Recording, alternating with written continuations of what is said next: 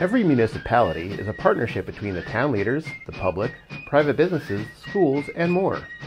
Crucial to their success are building key partnerships with organizations that help the mission of the municipality, organizations like the Hartford Foundation for Public Giving. Jay Williams, President and CEO, joins us today to talk about that mission and how the foundation supports the 29 municipalities in the Hartford region, and how his unique background as a mayor, a liaison to local governments for the White House, and a U.S. Assistant Secretary of Commerce for Economic Development gives him critical insight into the needs of municipalities. We'd like to thank our sponsors at Gateway and Housatonic Community Colleges. The Municipal Voice is the Connecticut Conference of Municipalities podcast in collaboration with WNHH LP 103.5 FM. I'm your host, Matt Ford. As always, be sure to give us a like and let us know what you're thinking in the comments. CCM's Municipal Voice podcast continues to present a key forum on important state and local issues. The views expressed do not necessarily reflect the consensus views of CCM or our member municipal leaders. Jay, thanks for joining us on the show today. Thanks for having me. Happy to be here. We appreciate it. Well, you have an interesting background that eventually led you to come to Connecticut.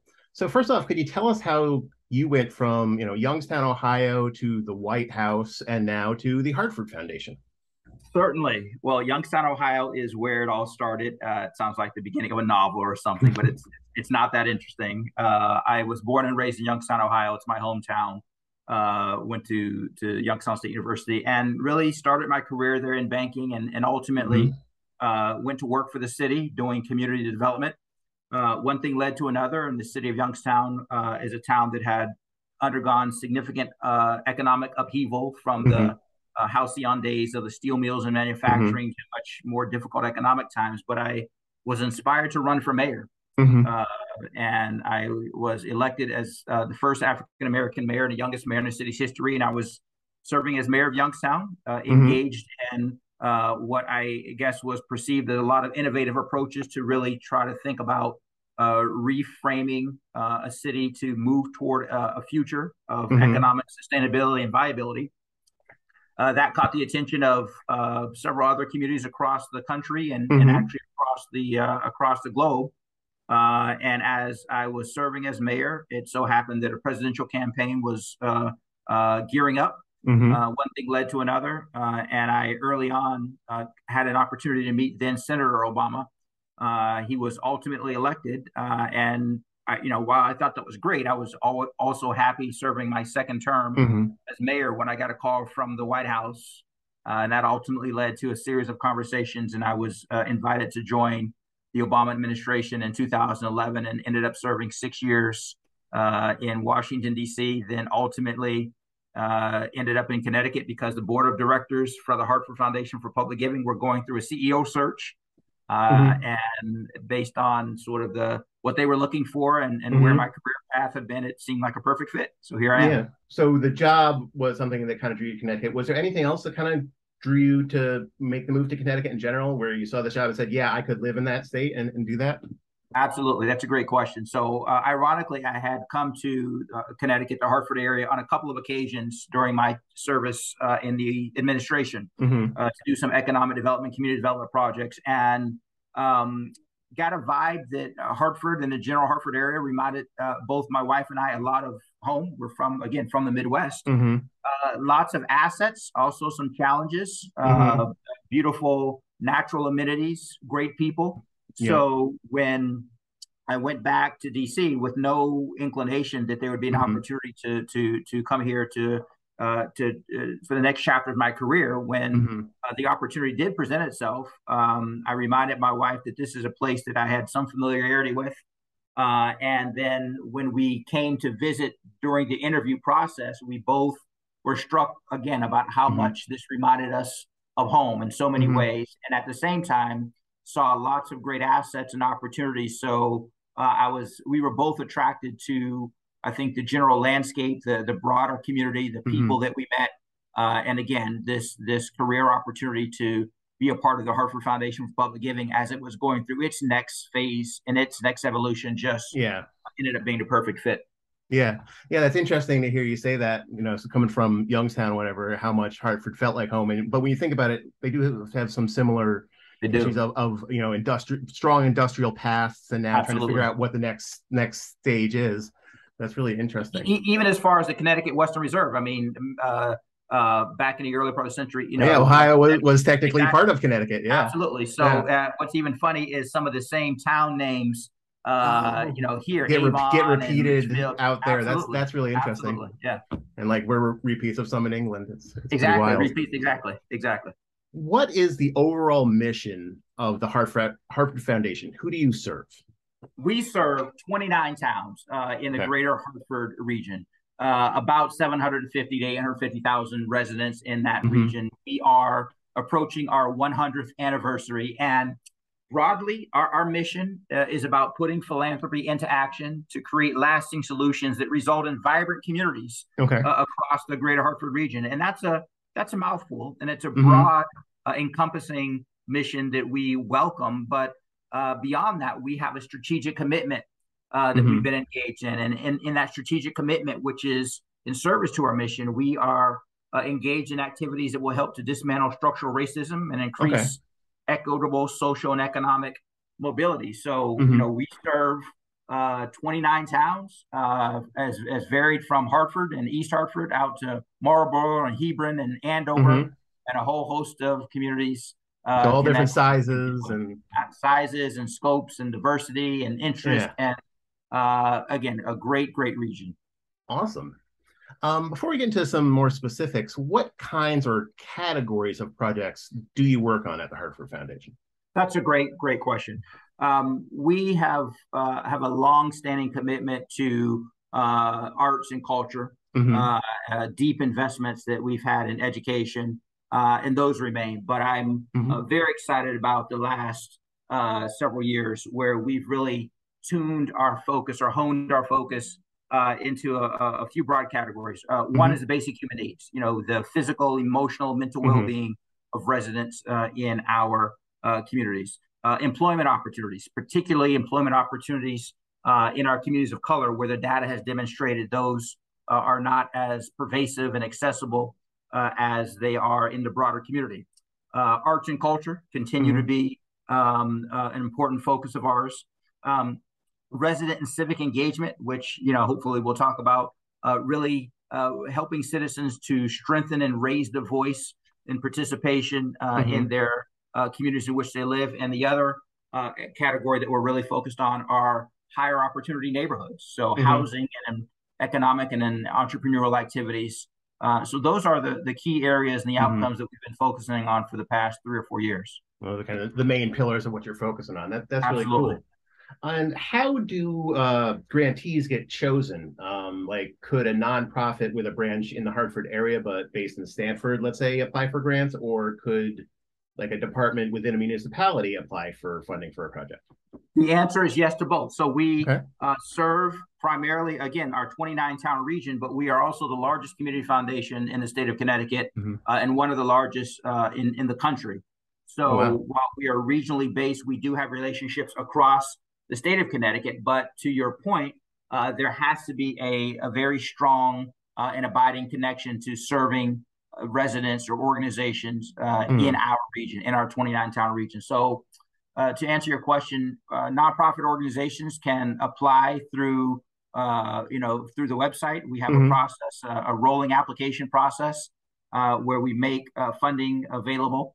Mm-hmm. We, on occasion, send out requests for proposals where we have a specific need or ambition or aspiration that we will open up for Mm-hmm. proposals to be received. There are partnership opportunities. So we try to have a pretty wide aperture Mm-hmm. for organizations to approach us through, again, very specific opportunities or what we call access grants, where we try to Mm-hmm. make ourselves as accessible to the nonprofit communities in as many ways as possible. Very cool. And you mentioned that you can apply for that sort of stuff through your website. Is that just hartfordfoundation.org? HFPG.org, HF. HFPG.org, Okay, right? I'll So flash up on the screen here. thank you. It explained the process. So I'm oversimplifying it, but we try to make it a streamlined process where there's a conversation that is held Mm-hmm. with the staff, and then out of that conversation, we gather some information and have an Mm-hmm. exploratory opportunity to ultimately that may lead to an invitation to apply. And again, there are others that are sort of just ongoing rolling Mm-hmm. applications And in they can find addition all to that this, info on the website, all and that information that's on the website. very cool. We want to talk about a few examples of the Harvard Foundation in the news.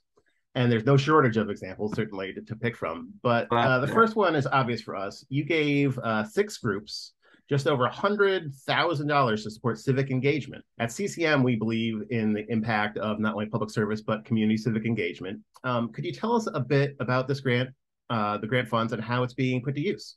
Absolutely. And I can also relate to that as a former mayor, the importance of civic engagement, of citizens being actively involved in their community, raising their voice. And the grant funds that we provided do just that. They help citizens come together, working to build the capacity to address issues. Again, let me be very clear, we are an apolitical, nonpartisan, 501c3, so we don't get involved in partisan politics. That being said, civic engagement is not partisan politics, and people who are desirous of raising their voice and who are desirous of having an active hand in the quality of life in their communities, we think is essential for the functioning, the well-being, and the functioning of a society. So that's what those grant funds are doing, and we're excited about it. It is something that we've expanded because we just think that it is essential for all of our well-beings, that people have the ability and the knowledge and the awareness involving and engaging themselves in civic life and in society. So one project in East Windsor, the Hartford Foundation helped establish the Greater Together Community Fund. How does that partnership work? Do you kind of guide the process, need to help them out, or do you just kind of manage the back end and the funding? That's a great question also. So not only do we have one in East Windsor, let me be clear, we have a community fund, a Greater Together Community Fund in every one of the 29 towns that we serve, East Windsor being one of them. And that is what what is called participatory grant making. Okay. Which is different than when you think about traditional philanthropy, where a foundation has resources and sort of sets conditions around those resources. With participatory grant and makes the decisions. With participatory grant making, we have broad parameters that guide all the 29 towns, but the idea is really for committees of volunteers within those towns to ultimately have the decision-making or the recommendation power as to where they would like the grant funds to be applied in their community. So it really shifts the decision-making. We, to your point, have to process it, and there's some technical things that we have to do from a functioning standpoint, but really the decision-making, the thought leadership around what those towns think are in the best interest and the best use of those funds, they are charged with that. So that's an awesome responsibility. We help to equip them and educate them and make them aware of the process. But this isn't Jay Williams or our board of directors or our staff making the determinations. These are volunteers within each of those 29 towns who come together through a committee process. And it's worked very well. Some of the towns want to build walking trails. Some of the towns are interested in community centers where seniors and young people can come together. Others have used them for help to enhance ambulance services. So it's been a really gratifying experience to see all those towns have that ability. And those are resources we provide them on a regular basis. So you have the resources there for kind of broad categories of things and things that you think need help, but as how to actually implement them in the towns, you kind of rely on that town's local knowledge of what they need in their community to actually determine the specifics of how they should go about that. Absolutely. We have, again, very broad parameters. And when I say very broad, it has to be nonprofit. It has to be, it can't be political.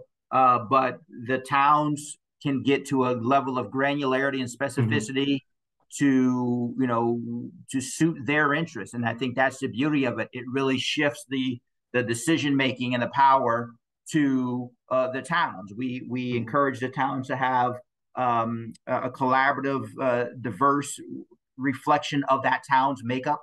We provide guidance and counsel to them, but this is not the heavy hand of the Hartford Foundation saying, well, we think this is what's best. If you're in Avon and you're on the committee, or you work with the committee and Avon wants to do X project, that's great. Mm-hmm. and Bloomfield wants to do Y project. That's great also. Our role is to really help encourage the participatory part of that, and to Mm-hmm. also we replenish those funds. So we've provided them an initial rollout. It was $100,000 for Mm-hmm. each town. Mm-hmm. We've just replenished those funds with an additional $50,000 for each of those towns. Mm-hmm. And we anticipate, with the board support, to continue doing that for a number of years. So we've got a lot of positive feedback, and it really takes grant making and puts it at the grassroots level. You are listening to the Municipal Voice on WNHH 103.5 FM.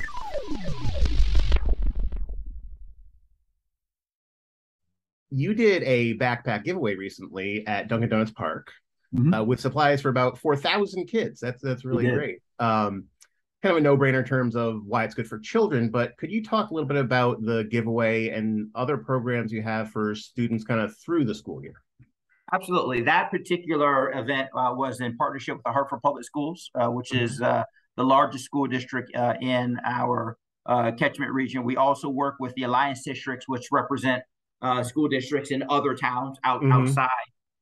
But it's important because, again, we want to, and I hope whether you have school-age children or not, we understand the importance of kids getting off to a strong start. And we don't take for granted the cost and the needs that exist. Some things that might seem fundamental and basic and easily obtained by some isn't always the case. So the supplies, the technological tools and equipment that students need to succeed today, and also a positive environment. So they see adults wishing them well, pining for their success, supporting them as a start. As you mentioned, our own son, who is 12, just turned 12, he starts school this week also, and he is probably a little less than thrilled about it, but nevertheless, we want him and all kids to get off to a strong start. So it's just exciting to see the parents, and also I think sends a message to the parents and to the guardians and to the loved ones that we are here.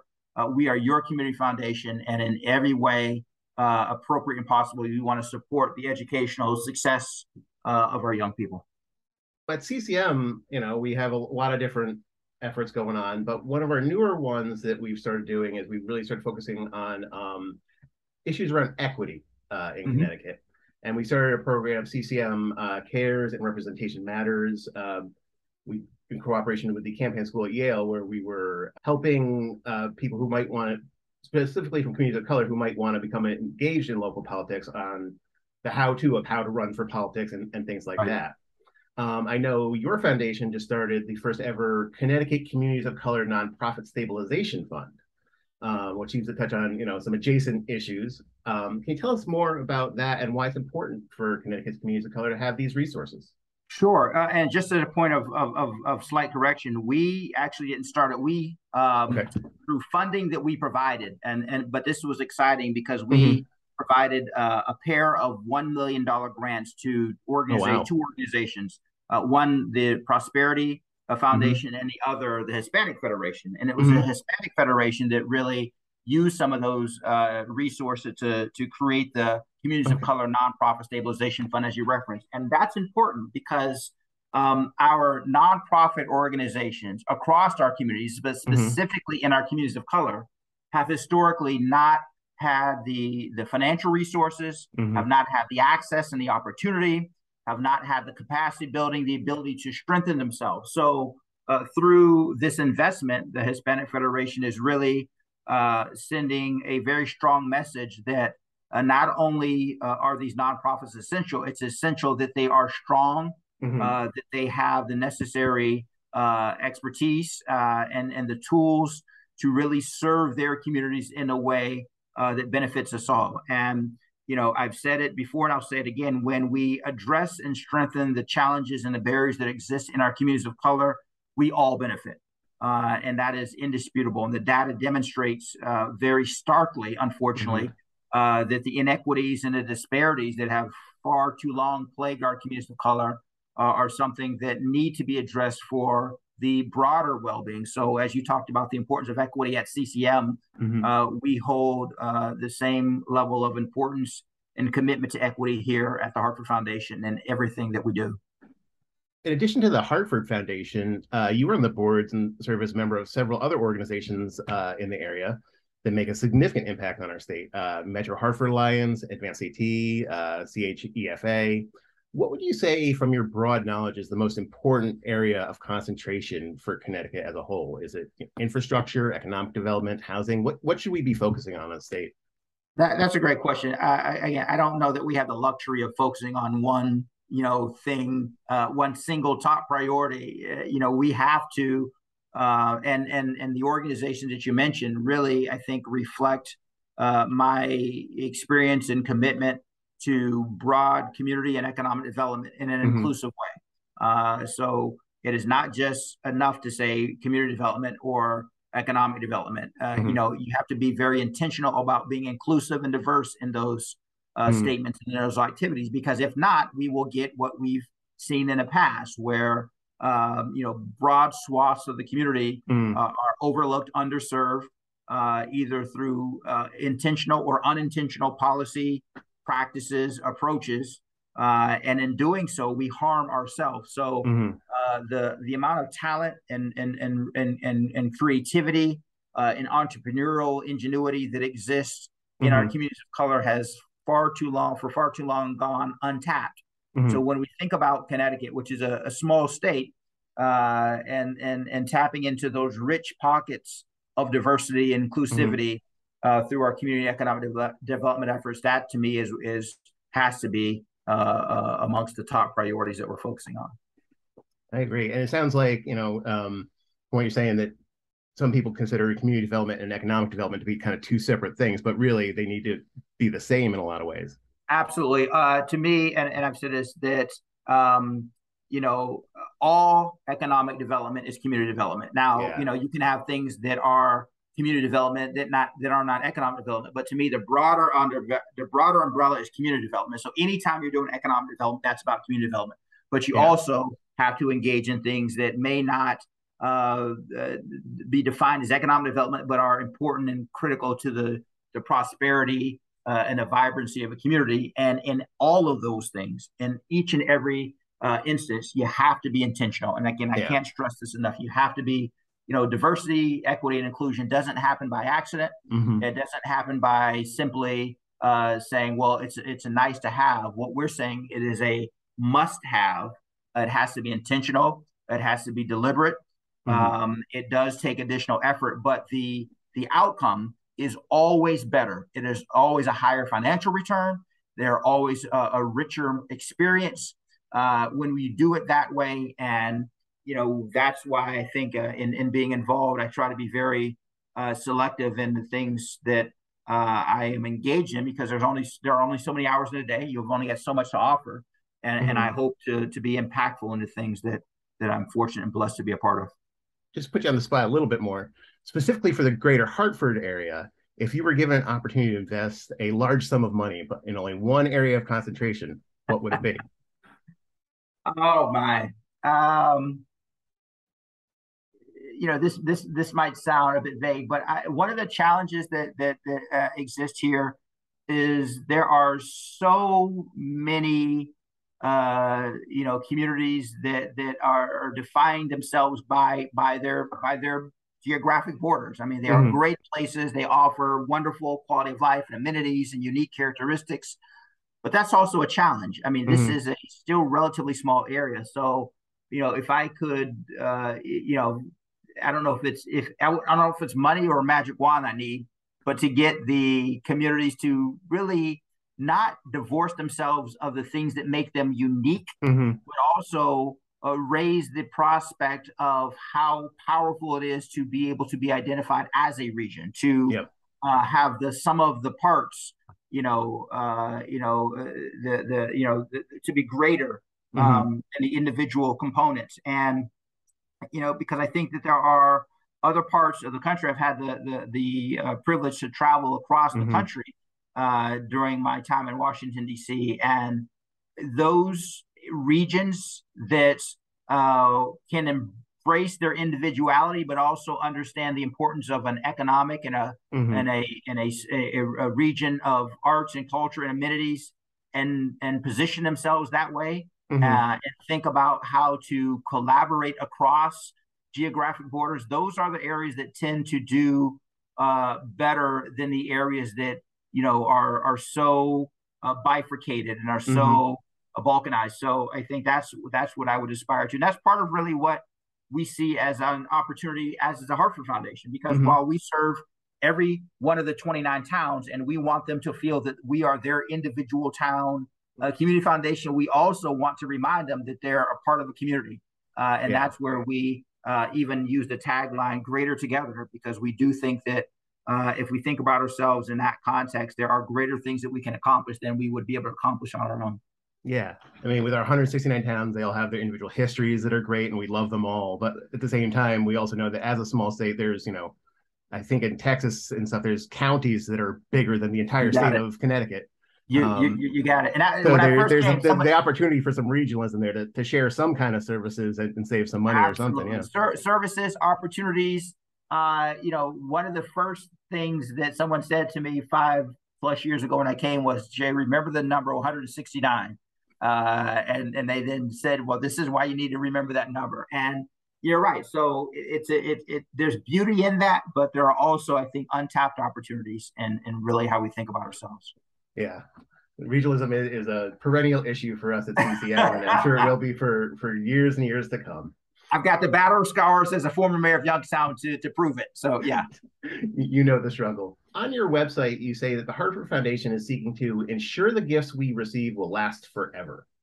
How long is the mission of the Hartford Foundation, and what will it be in the future?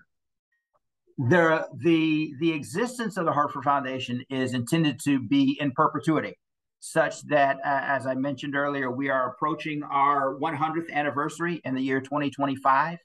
And while our mission and our strategic commitment may evolve to reflect the needs and the aspirations of the community as they have over many years, our very existence is intended to be forever. And that is both in terms of how we invest the resources that we are entrusted with in the endowment, such that 100 years from now, you and I won't be here. It is very unlikely we'll be here unless there's some technological advancements that robot bodies, Absolutely. But 100 years from now, we intend and structure ourselves so that whatever the community needs are 100 years from now, that there would be resources available through the Hartford Foundation for public giving. Again, the mission might be different. The strategic focus might be different, but we should be around to serve. And that's how we think about both balancing the fierce urgency of now and the very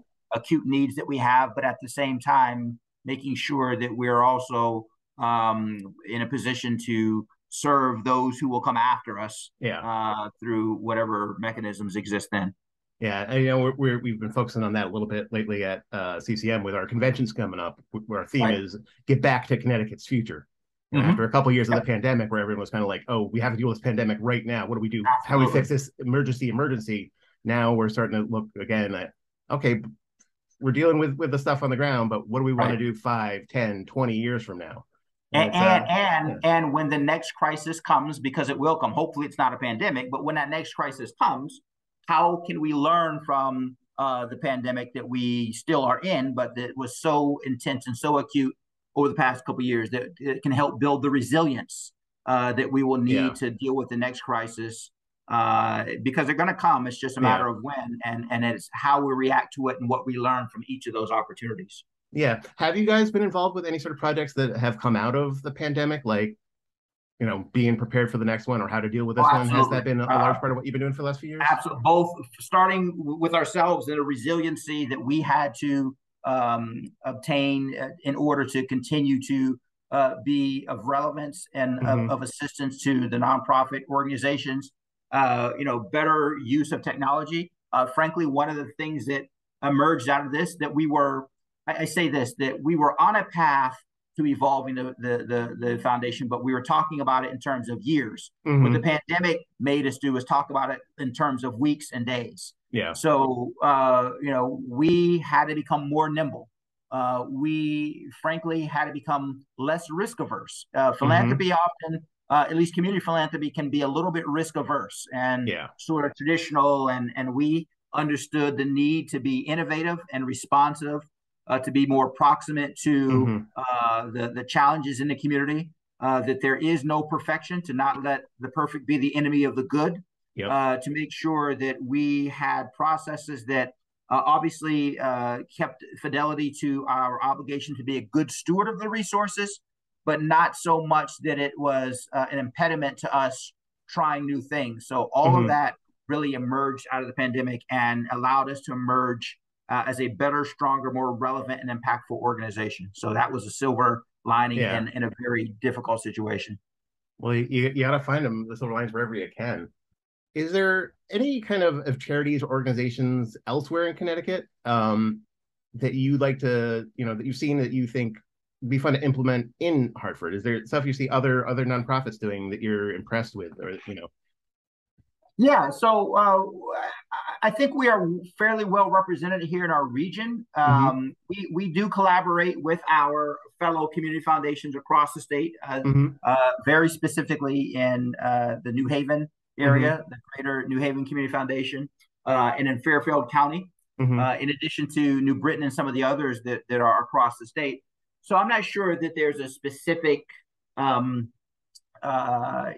activity that I think exists elsewhere that does not is not present in our region. But one Mm-hmm. of the things I do always that we do keep an eye out for are innovative approaches. And and Mm-hmm. and I talked about a few minutes ago being less risk averse and being willing to try new things to address some of the challenges, Mm-hmm. both challenges and opportunities. So I think always having a ear to the ground, Mm-hmm. a willingness to be innovative, to be flexible is important, and to reach out and have partnerships. One of the things that Yeah. we have done are partnered with private philanthropies and corporate Mm-hmm. philanthropic organizations because I think an opportunity both in thought partnership and leveraging resources is also something we're excited about. And frankly, one of the things that I also say is from a national standpoint, we think that there's no reason that some of the things that are going on in our region can't be models for national attention to either replicate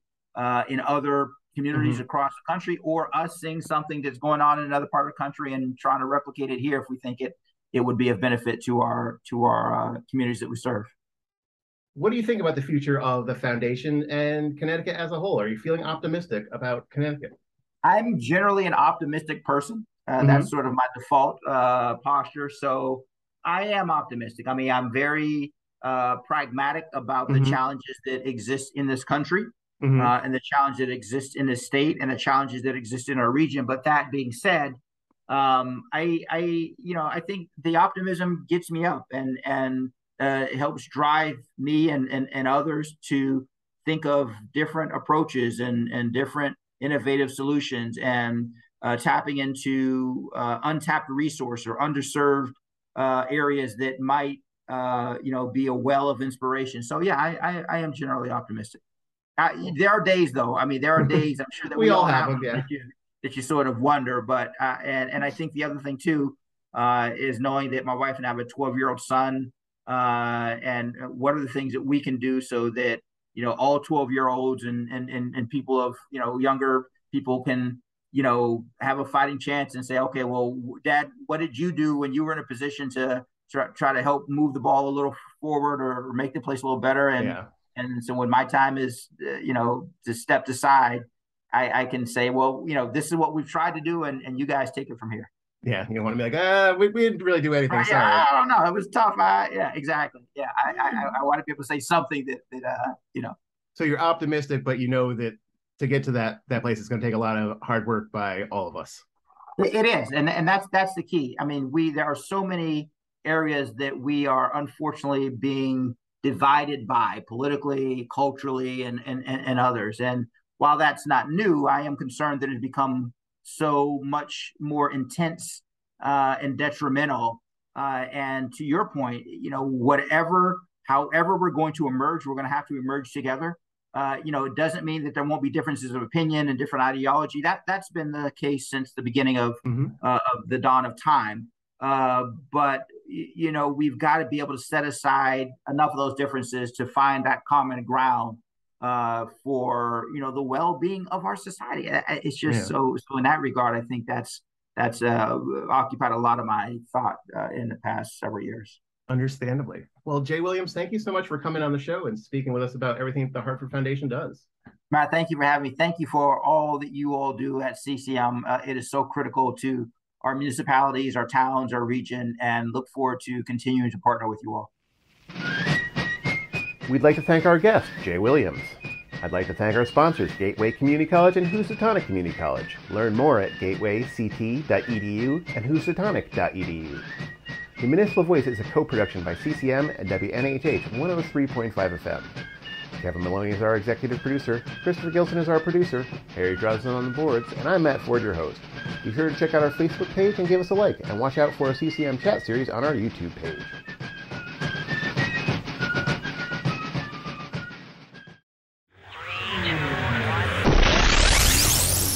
CCM's annual convention returns Tuesday, November 1st at the Mohegan Sun Convention Center. This year's convention will be capped off by Connecticut's final 2022 gubernatorial debate. Learn more at ccm-ct.org.